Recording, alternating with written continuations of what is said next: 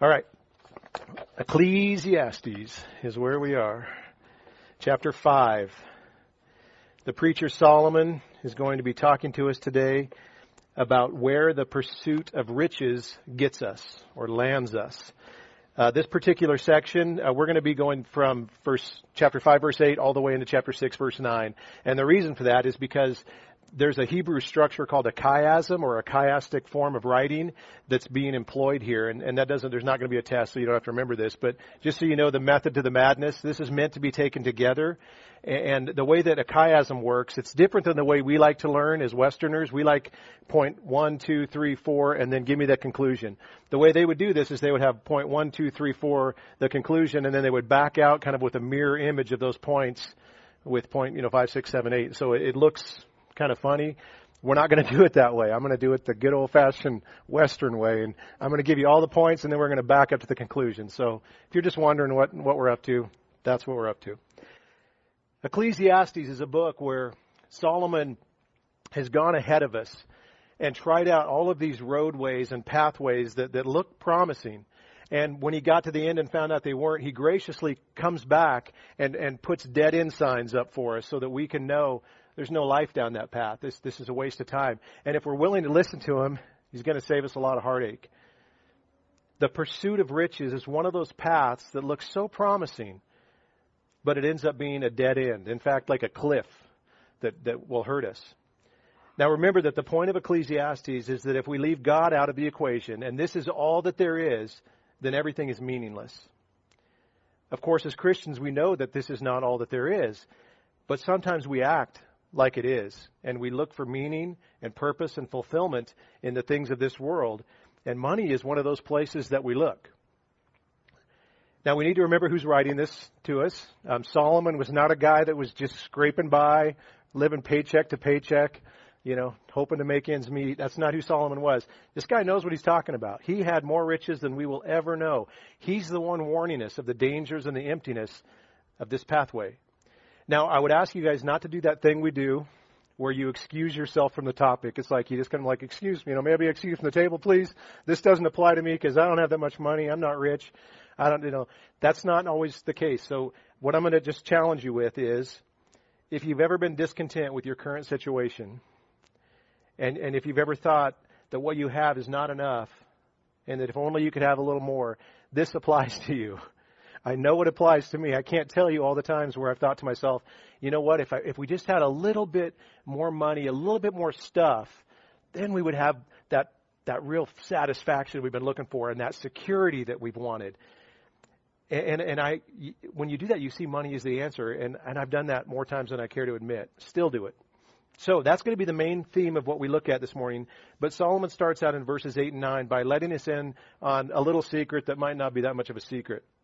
He's going to let us know that greed, corruption, and oppression are part of what we can expect in this broken world, especially when the pursuit of riches is the goal. And we see this everywhere we look, quite frankly. Ecclesiastes 5:8 starts out and says this: "If you see in a province the oppression of the poor and the violation of justice and righteousness, do not be amazed at the matter. For the high official is watched by a higher, and yet they are higher ones over him. But this is gain for the land in every way, a king committed to cultivated fields." I used to work for a very large corporation. It was called ICON, I-K-O-N, and it stood for I Know One Name because they were swallowing up all these different companies. But we thought it stood for I Know Only Numbers because that's what they acted like. I remember the point where it became clear to me that they didn't care about the customers. They didn't care about the employees. All they cared about were the stockholders, because ultimately that's where the money was to be made. And it was a pretty disheartening thing to come to the conclusion of. And everybody kind of knew it. My boss knew it, but he couldn't do anything about it. You know why? Because his boss told him, this is what I need from you. Go make it happen. And that guy's boss did the same thing, and it went all the way up the chain. And then you just had the lowly workers down below kind of putting up with it all. And we see this kind of the same mindset, I think, in our government. The same principle applies. The idea is to grab as much power and as much money as you can, and pretend like you care about the little people, the people at the end of the food chain. But they don't really. It doesn't seem like it. This has existed in our broken world since it broke, and it's going to continue to exist until Jesus returns. So Solomon is saying, don't be shocked by that. Don't be amazed by it when you see it. It's going to be there, even though it's incredibly frustrating. Now, he doesn't say just throw your hands up and say, well, then what's the point of doing anything good? That's not what we're supposed to do.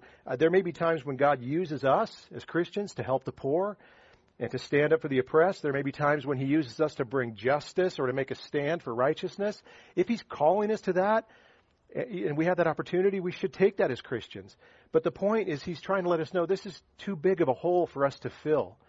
There's people out there that are devoting all of their time and effort to this kind of stuff. And it's like just, it's like taking a shovel and trying to fill the Grand Canyon. You're not going to be able to fix it because this world isn't fixable. But we as Christians don't need to despair over this. We can take heart because we're looking forward to a better king and a better kingdom. And you know what's not going to exist there?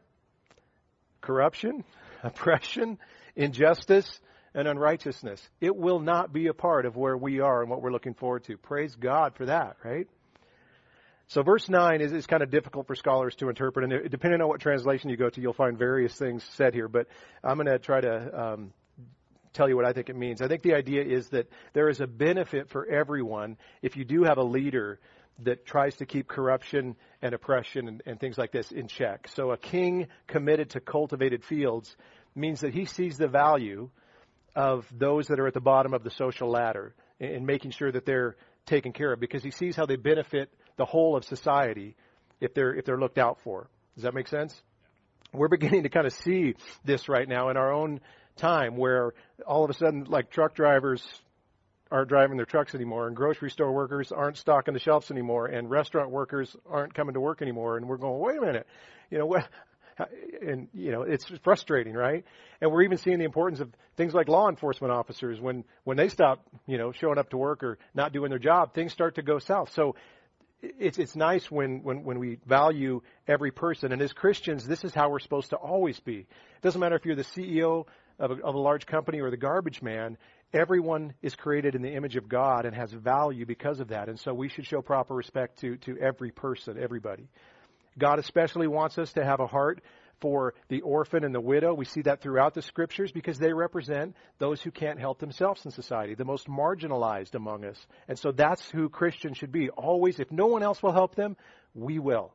We are that kind of people. And I see this in the church, this church, all the time. Since we've started, this has been the kind of church that actually does this. And we need to continue to be that kind of church that is always looking to how we can help people that need the help around us. One of the great things that's coming up for us is the Warming Center in La Pine is going to be starting up probably in December. There's a lot of work to be done to the building, and there's going to be an opportunity for us to help people that can't help themselves and to show them the love of Christ, which validates our testimony, which kind of gives credence to the fact that we really are of Christ. The way we love people, the way we love God makes a difference. So that's all exciting stuff that's coming up.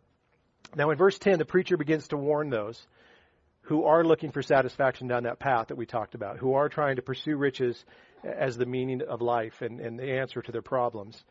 But he wants us to know that just like trying to chase down and capture wind in your arms, it's just a pointless venture. And so he's going to give us all these reasons why we shouldn't go down that path. And I borrowed from the outline of a guy named Daniel Aiken, who's written a commentary called Exalting Jesus in Ecclesiastes. I just took the outline because it was better than what I had, and so I'm giving credit where credit's due. The first reason that he gives why pursuing riches is a waste of our time is that you'll never have enough. And we see that in verse 10. He who loves money will not be satisfied with money, nor he who loves wealth with his income. This also is vanity. You see, Solomon, with all that he had, came to this conclusion.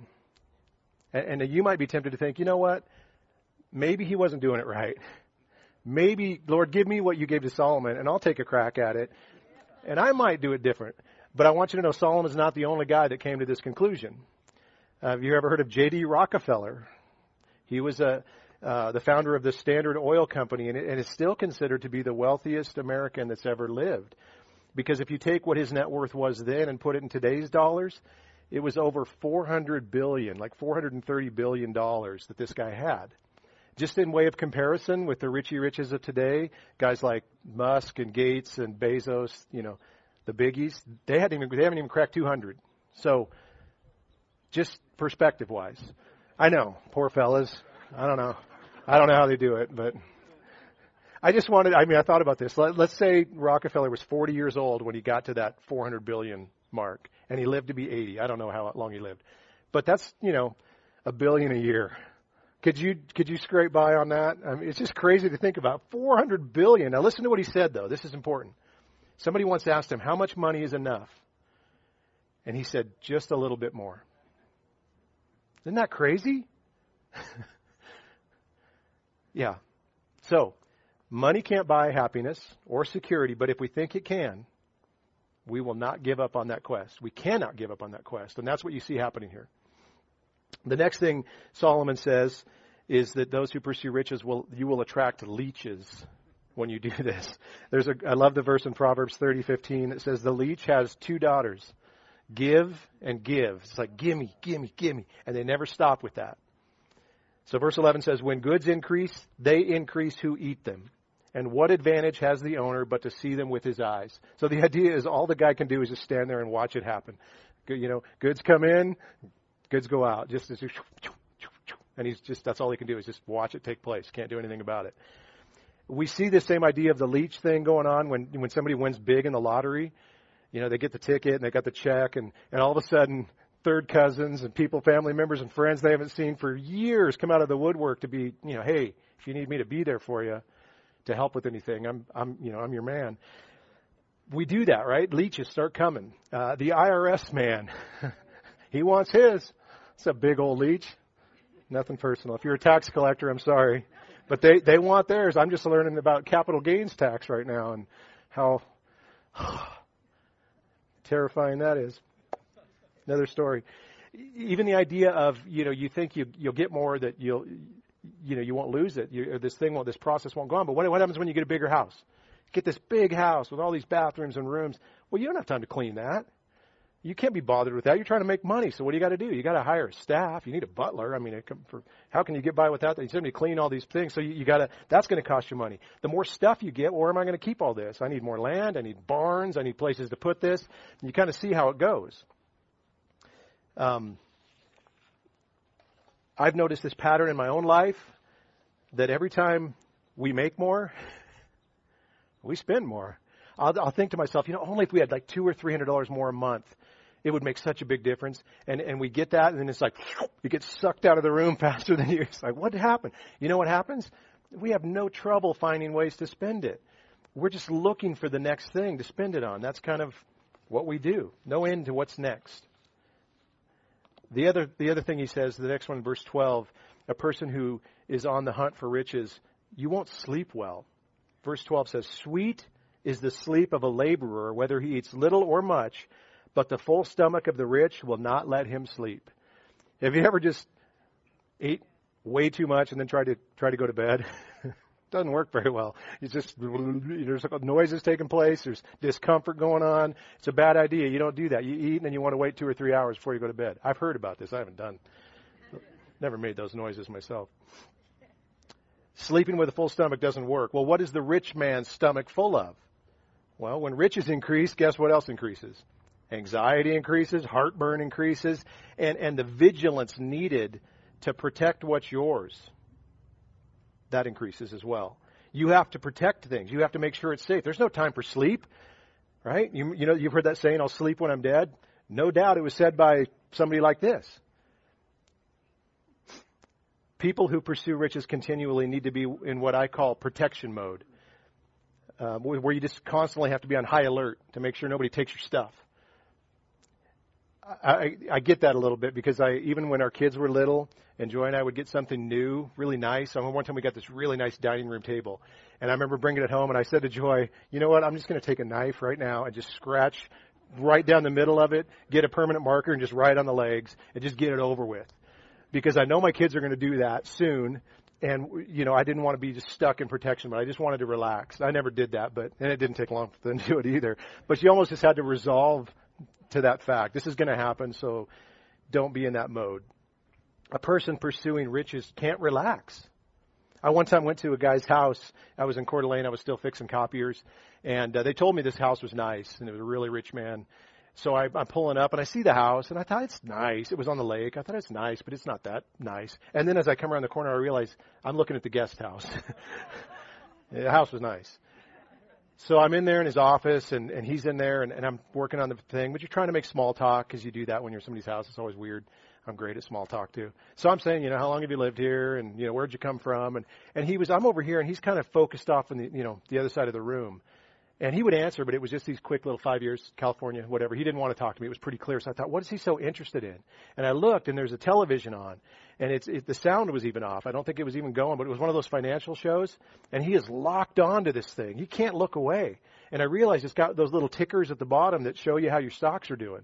I don't even know what they are, Dow Jones and the NASDAQ, and like I know something, I don't know.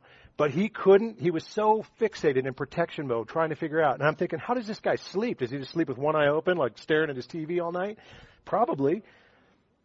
Solomon contrasts that guy with a laborer who may not have much, but after a hard day's work, he sleeps like a baby because he's not in protection mode all the time. Well, the next thing Solomon tells us will happen to a person pursuing riches is you'll hurt yourself. Verse 13, there is a grievous evil that I have seen under the sun. Riches were kept by their owner to his own hurt. Solomon is describing the sin of greed, the uncontrolled longing for more regardless of what it takes to get it. The thing that they thought would help them is now hurting them. And I couldn't help but think of hoarders. Have you ever watched those shows where people hoard stuff? They think they need this stuff. I have to have this. I can't. That's on sale. I need that. I'm going to need this. I can't get rid of that. I might need it someday. And so you end up just amassing so much stuff that you can't even function anymore. Their stuff now owns them. It's so sad to watch, but this is exactly what he's talking about. People like this end up driving everything good out of their lives. Money and stuff become more important than people, and they end up all alone. The next thing he says is that person who pursues riches, they will never be truly secure. And this sounds so backwards from what we think, doesn't it? But they will never be truly secure. Verse 14, and those riches were lost in a bad venture. And he is a father of a son, but he has nothing in his hand. We pursue riches because they think they will make us happy, but also because we think they will make us secure for us and for our loved ones. But it's really just an illusion because it can all be lost in an instant. This happened to me when I was working for that large corporation I was talking about. They had a great matching program, a wonderful 401k, and I put money into it, and it was big. I thought, this is great. And then I don't know what happened. It was in the 2000s. Something happened one day, and I've said this before, but my 401k became a 201k. And I just sat there and looked at it and thought, it's just gone. It didn't come back. That was it. I didn't have to do anything. I woke up one day, it was there, and the next day, it was gone. And that's the problem. Stock markets crash. Investments don't pan out. Thieves break in and steal. Fires happen. I mean, there's so many things, and it just vanishes. Poof, gone. It's an illusion. It's like a mirage. It's not real security. And we've been eyewitnesses to this over the last couple of years. It may not have been money, but think about how many people thought that they were secure, even in our own country right now. And look at what's happened and how people feel completely disillusioned and destitute of hope right now because of everything that's gone on. If our security comes from anything other than God, we're setting ourselves up for disappointment. But the security that we have in Jesus can never be taken away from us because Jesus said, I will never leave you or forsake you. You ever just thought about those words before? I think about who I am first, and then I think, wow. He won't lose us, and we cannot lose him. John 10, I love this verse. In verse 28, Jesus says, I give them eternal life, and they will never perish, and no one will snatch them out of my hand. And then he doubles down on this thing and says, my Father who has given them to me is greater than all, and no one is able to snatch them out of his hand. So here you have Jesus' hand and you have the Father's hand. And I like to picture a little holy hand clasp with me inside of it. And nothing's going to get me out of there. Nothing can take me out of there. I am secure there. And I love that it's safe from every possible scenario. Paul drives this home in Romans chapter 8, which it's almost like Paul said, is there anything Is there anything that could get me out of the holy hand clasp? Well, let me cover this for you guys. Paul, starting out in verse 35 of chapter 8. Who shall separate us from the love of Christ? Shall tribulation? No. Distress? No. Persecution? No. Famine? No. Nakedness? No. Danger? No. Sword? No. And then he goes on in verse 37, in case he didn't hit the thing you were looking for. No, in all these things we are more than conquerors through him who loved us. For I am sure that neither death, nor life, nor angels, nor rulers, nor things present, nor things to come, nor powers, nor height, nor depth. Now he's just getting into Crazyville. Nor height, nor depth. Really, he's just trying to make the point. Nothing, nor height, nor depth, nor anything else in all creation will be able to separate us from the love of God in Christ Jesus our Lord. That is true security. I mean, I can stand on that all day long and feel okay. Better than okay. It sounded like okay. Fantastic. Sorry. Scratch that from the record. Okay, the next reason he gives why pursuing riches is a waste of time is he says you're going to leave it all behind. Verse 15. As he came from his mother's womb, he shall go again. Naked as he came. He shall take nothing for his toil that he may carry away in his hand. This also is a grievous evil. Just as he came, so shall he go. And what gain is there to him who toils for the wind? This is where we get the proverbial idea of you never see a U-Haul in a funeral procession idea. And I love what Solomon points out here because he's picturing, you picture the race of life. And there's a couple ways we can run this race. We can run this race trying to grab as much stuff as we can as we're running and hold on to all of it. And that's what you see the rich person doing, and I think we do it as well. Burdened down with all this stuff. But Solomon says, but you know what you have to do before you cross the finish line? You got to drop it all because you can't take it over the finish line. It doesn't work that way. You leave it there. So why in the world would we run this race with all that stuff, knowing you got to put it down? And for the Christian, knowing that Jesus said, you know what's on the other side of the finish line for you? Better than what you were carrying. I go to prepare a place for you. Right? I have an inheritance for you. And guess what? There's no moths. There's no rust. There's no thieves. There's no fire. There's nothing. There's no IRS agents. I'm not saying that there's no salvation for tax collectors, but there's nobody that's going to take your money. If you're an IRS agent, talk to me afterwards. I love you. There is a plan for your salvation. But nobody's going to take it. Jesus guarantees it. So run unencumbered this race of life. We don't have to carry all this stuff with us. It's meaningless. And the next verse, verse 17, kind of drives it home where he says, if you do this, you'll be a miserable person. Moreover, all his days he eats in darkness, in much vexation, in sickness and anger. And this is the sad reality of a person who's made money the object of their affection, is they've kind of driven everyone else away, and at the end, they're just alone. In darkness. I love that. Didn't have the lights on now. He's just sitting in darkness, alone, mad, eating his meal. Sounds terrible. I couldn't help but think of the Charles Dickens character, Ebenezer Scrooge, the greedy miser the money meant everything to him. People just, and he drove everybody away, right? And then I thought of the opposite of this. My mom or Joy's mom and dad, Jim and Claudia, my in-laws, they are this godly Christian couple who has grown old graciously. They are the kind of people that give everything away. Everything. I mean, they've given to their kids, they've given to their church, they've given to people in need, and they have pretty much nothing. If you were to look at their house and their car, and you would think, oh, they just, they live such a modest life.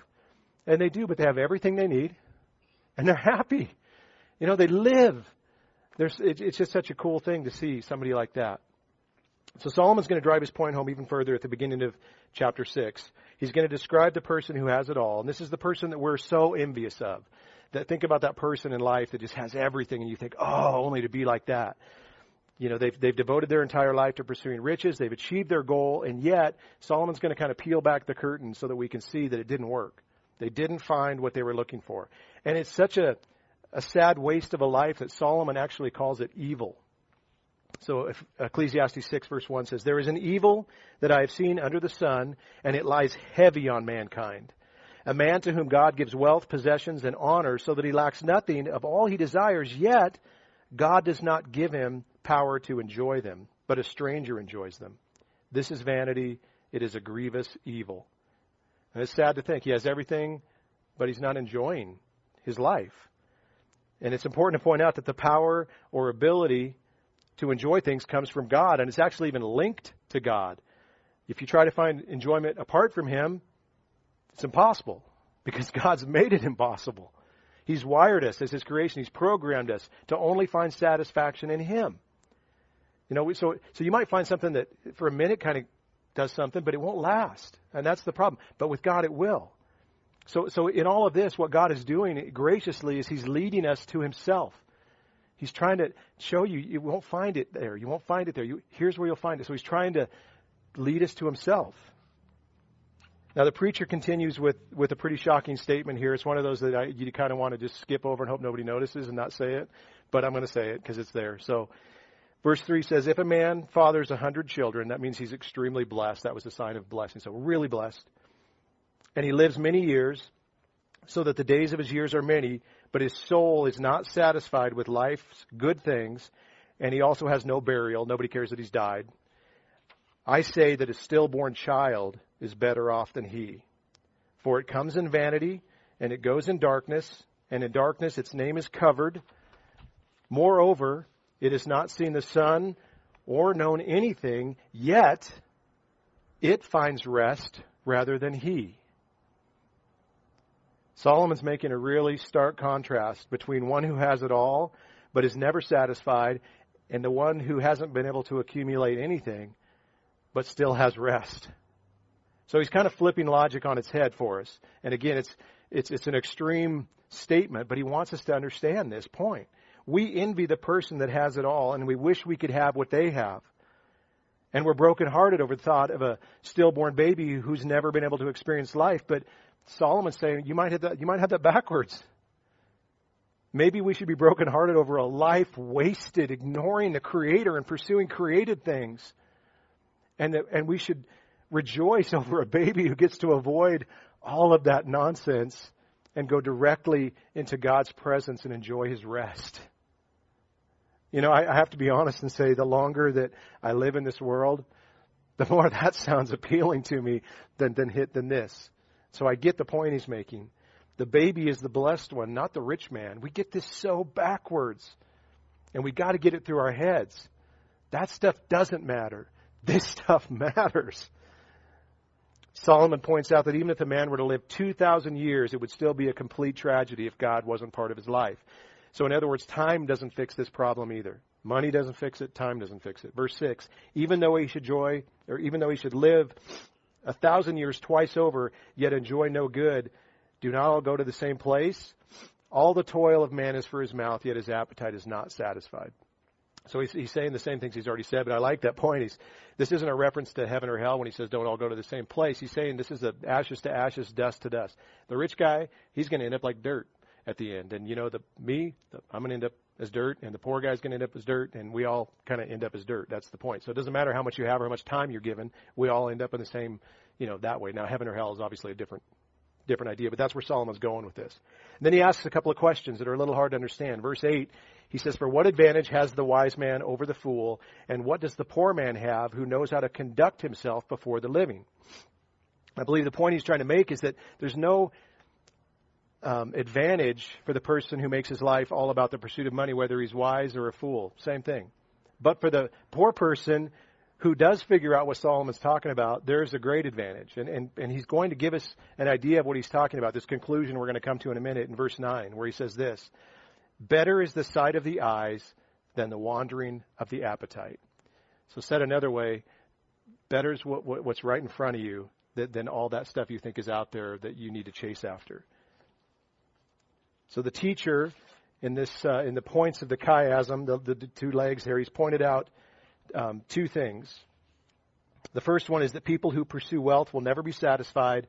And the second is that it's evil when a person doesn't enjoy the life that God has gifted him. So what is the answer to all of this? His conclusion is going to be back in verse 18 of chapter 5. This is what he's going to tell us. He's going to say that learning to be joyful for God's daily gifts and being grateful, thankful, and content for what we have is the answer. So verse 18 says, behold, what I have seen to be good and fitting is to eat and drink and find enjoyment in the toil with which one toils under the sun the few days of his life that God has given him, for this is his lot. Everyone also to whom God has given wealth and possessions and power to enjoy them and to accept his lot and rejoice in his toil, this is the gift of God. So he's saying regardless of what your lot is, now that's the hard part, is your lot might be different than your lot. You might have very little. You might have a lot. You might live in Sun River, Oregon, and another person might live in, who knows where. But everybody has a different lot that God has given them, and we need to learn to rejoice in what he's given us. The realist would probably say at this point, well, how can we learn to be content in a place like this? In a world that we live in now, with all that's going on and all that's happening, how am I supposed to learn to be content here? And the answer is that we need to keep our eyes on the prize. We need to keep our eyes on the finish line. We need to keep our eyes on Christ. Let us fix our eyes on Jesus, the author and perfecter of our faith. He did this. For the joy that was set before him, he endured the cross. We know this, right? He kept his eyes on what was ahead. He looked over the top of all of this at what was coming, and that's how he did it. That's how he learned to be content. I love Psalm 73. It's a psalm about a guy who did this very thing. He started looking at the world around him. He started looking at the people around him that weren't Christians, and he started to see, what's the point of what I'm doing? The evil or prosper? I didn't mean to point at you guys and say the evil, sorry. That was part of the evil or prospering. No, the wretched or no. Sorry, that was just my hand movements. Evil people are prospering and doing good. And people that don't even love God seem to be doing well. And here I am. I've washed my hands. I've given my life to God. And what have I got? He gets into that mode. You ever get into that mode? I do. He got his eyes on the wrong thing. And his perspective got completely off.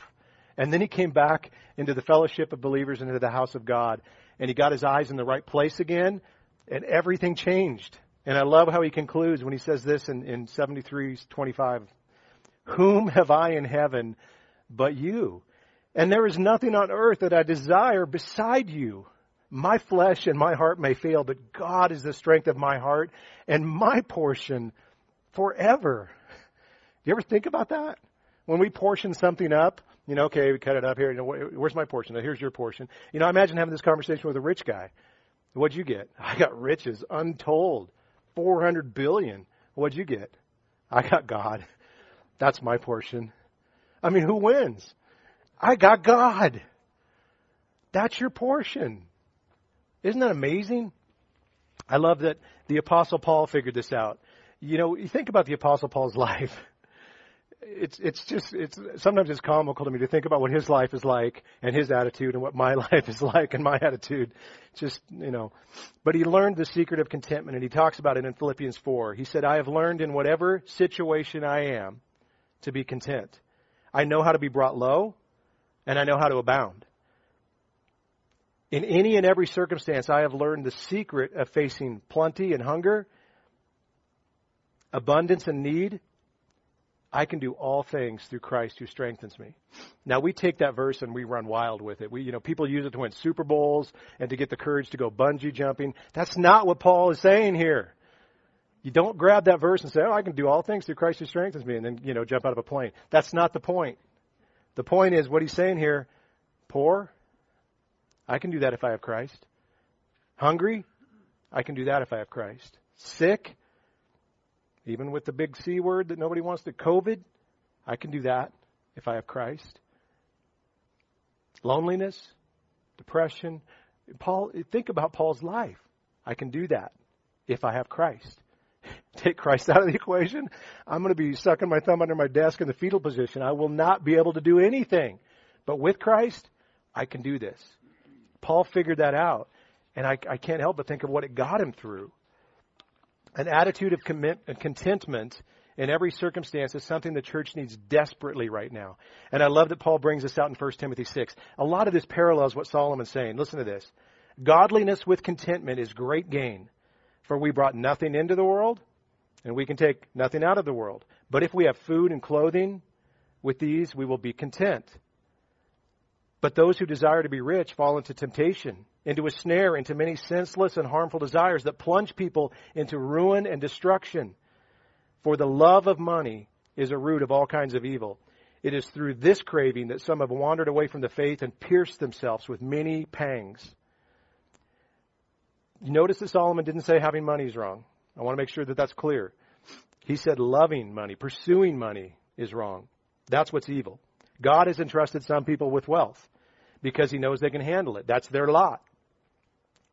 And at the same time, though, he expects them to use it in a way that honors and glorifies him. So we read further down in 1 Timothy 6:17. As for the rich in this present age, he just addresses them. Charge them not to be haughty or proud, not to set their hopes on the uncertainty of riches, but on God, who richly provides us with everything to enjoy. They are to do good, to be rich in good works, to be generous and ready to share, thus storing up treasure for themselves as a good foundation for the future, so that they may take hold of that which is truly life. That parallels what we're looking at in Ecclesiastes so well. God wants his people to be generous, cheerful, giddy about giving. Just as Jesus said, it's better to give than to receive. And if you've ever been on the giving end, you know exactly what that's like. And it's wonderful to receive too, but to give is so good. And I'm grateful for the level of generosity that we see in this church. The way you guys care for each other and meet each other's needs is just, it blows my mind. Now, the ironic thing about all of this is most of us probably don't see ourselves or consider ourselves as wealthy. And yet, if you were to compare us with the rest of the world and with the rest of people throughout the ages, we're incredibly rich. I actually thought about some of these things that I have and I enjoy that I take for granted. And I have excess food in my pantry that I'm never going to get to. I'm going to throw it out before it actually, even, I have a daughter that helpfully comes home from college and goes through the pantry for us. Expired. If she didn't do that, they'd be here the next year when she got here. I get to take a hot shower every day. I get to sleep on memory foam. I can just imagine the Apostle Paul going, what do you sleep on? Paul, it's called memory foam. It's like this cocoon of love that you just sink into. You can just picture him going, what's wrong with you people?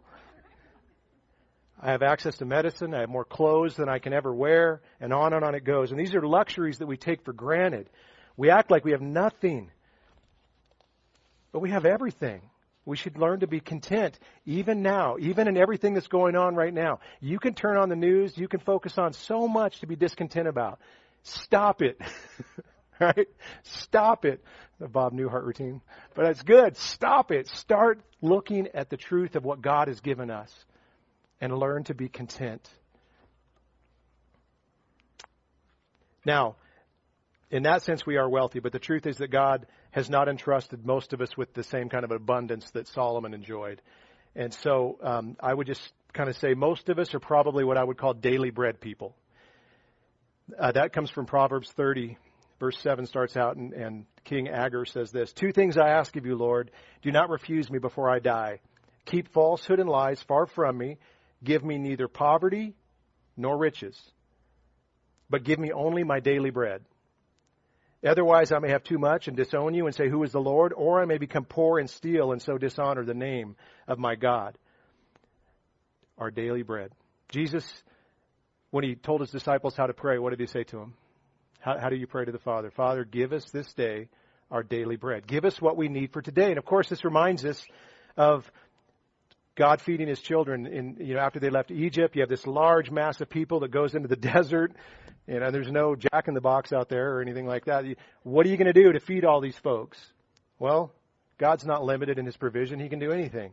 And so every morning, there was this bread that would come down from heaven, and it would land on the ground. Breakfast is served for all of these people.